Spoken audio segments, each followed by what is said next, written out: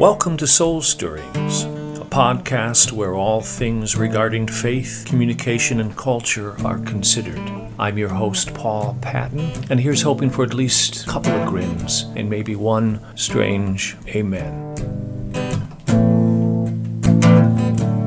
I've been talking about the 9 fruit of the Spirit as virtuous categories to be cultivated in the garden that is our life.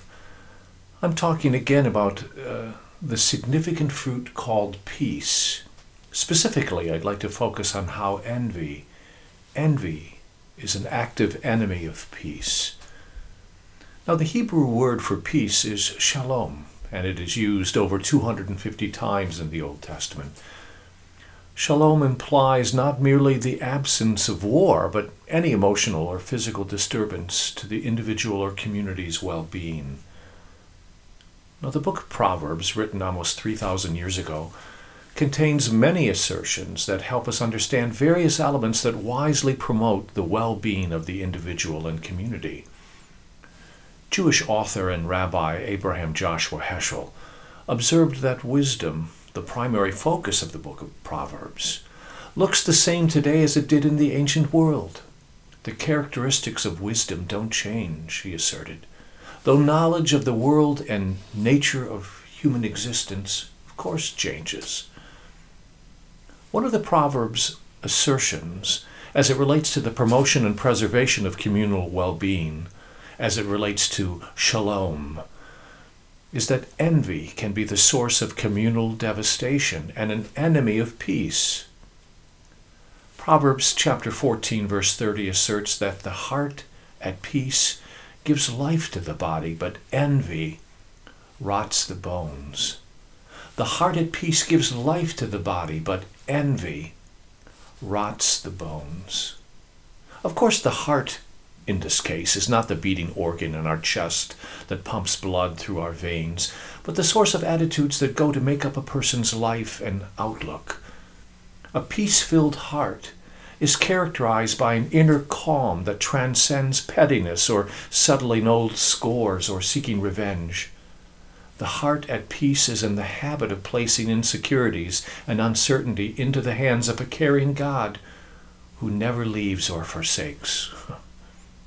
Proverbs 14, verse 30, which I just read, describes this as a life-giving attitude. It's partly why peace, or shalom, is an elevated virtue to be cultivated in the garden called our life, called our existence. Again, the Proverbs asserts that the heart at peace gives life to the body, but envy rots the bones. Envy rots the bones. When was the last time you experienced envy?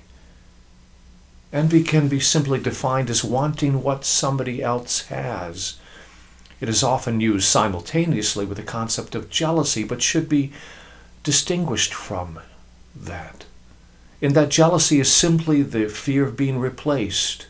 Envy, wanting what somebody else has. Jealousy, the fear of being replaced. Envy can also be associated with covetousness, the focus of the 10th commandment, and what has been described as the internal trigger in the breaking of some of the other commandments. For instance, stealing, the prohibition mentioned in the 8th commandment, often occurs when you want something someone else possesses. Covetousness, or the obsessive desire to possess what someone else has, whether that be prominence, power, or possessions, is even the thou shalt not that convinced the Apostle Paul that he was a sinner in need of a Savior. The Epistle of James, chapter 3, verse 14, even describes envy as one of 2 conditions, if harbored, that contribute to disorder and every evil practice. Envy, especially in its obsessive forms, is an enemy of peace. Certainly not the only enemy of well-being in relationships and community, but a dominant one, often difficult to dismantle. St. Augustine, a 5th century doctor of the Church, seems to go even further in his warnings against the ravages of envy. He writes in his autobiography Confessions, For surely if they know happiness, or beatitude, blessedness, they can envy no one, envy being the very root of wretchedness. In the cultivation of peace in the garden of our life, awareness of our own patterns of envy, what you might think of as weeds that can choke the precious plant of peace, should be seen, acknowledged, and monitored. In the cultivation of peace, envy must be understood as a significant category of self-awareness and an acknowledgement of spiritual need. In the name of peace and relational well-being, it's very helpful to ask, who and what do I envy? Who and what do I envy, and why? In my next podcast, I'll continue to talk about peace as a fruit of the Spirit. Peace is not only a state of mind and heart, but also as our God-given ability to achieve that state.